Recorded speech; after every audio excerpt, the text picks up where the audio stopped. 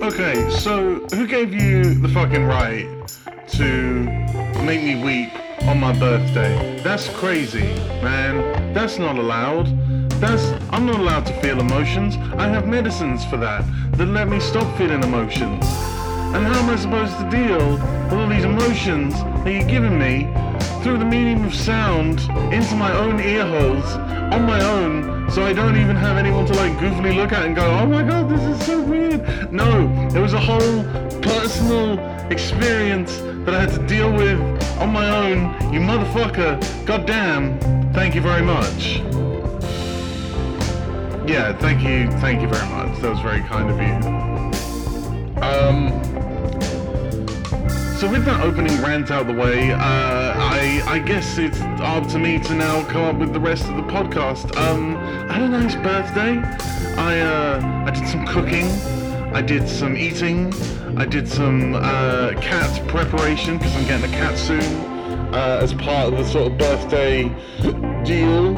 And then I hung out with some friends and I shot the shit with some people. I was like, how did you find half these people?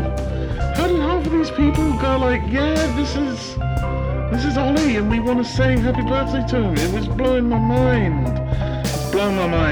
I gotta say, the idea of being someone's Ford prefect is an achievement of a lifelong ambition I didn't know I had. You know what I mean?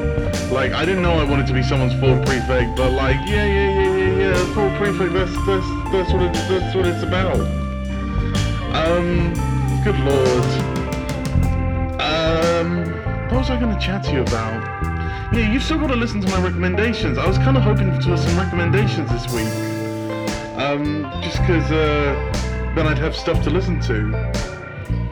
But I have to say, I have kind of listened to something that you've recommended me in passing, which is In Strange Woods, which is the Atypical Artist's new production of something, but it's a musical. And it was really weird hearing like S-Town, but as a musical. It was really weird hearing like Serial, but as a musical. And I gotta say, there are some good bits. There are some bits that made me want to stand up and do some like punchy, kicky moves.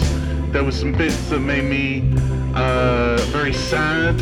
There were some bits that shocked me, like I say S-Town, because it had that kind of spiraling revelation that S-Town had. And what was I going to say? There was something really profound I was thinking. Yeah, that guy who was doing the whole thing, he shouldn't be allowed near children, because he's like grossly irresponsible. Like, the narrator is grossly irresponsible in the same way that the narrator in S-Town is grossly irresponsible. And I've been thinking about it all week, because he's like, oh, I'll let them stay in my cabin and do the thing. And it's like, no, you fuck.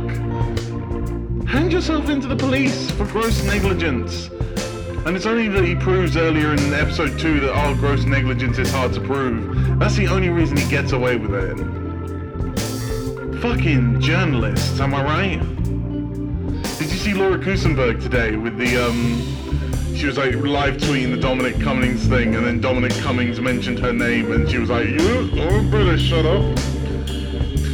Better not realise that I'm the only person giving him, the news is just being handwritten by the Conservatives. Anyway, I'll see you next week.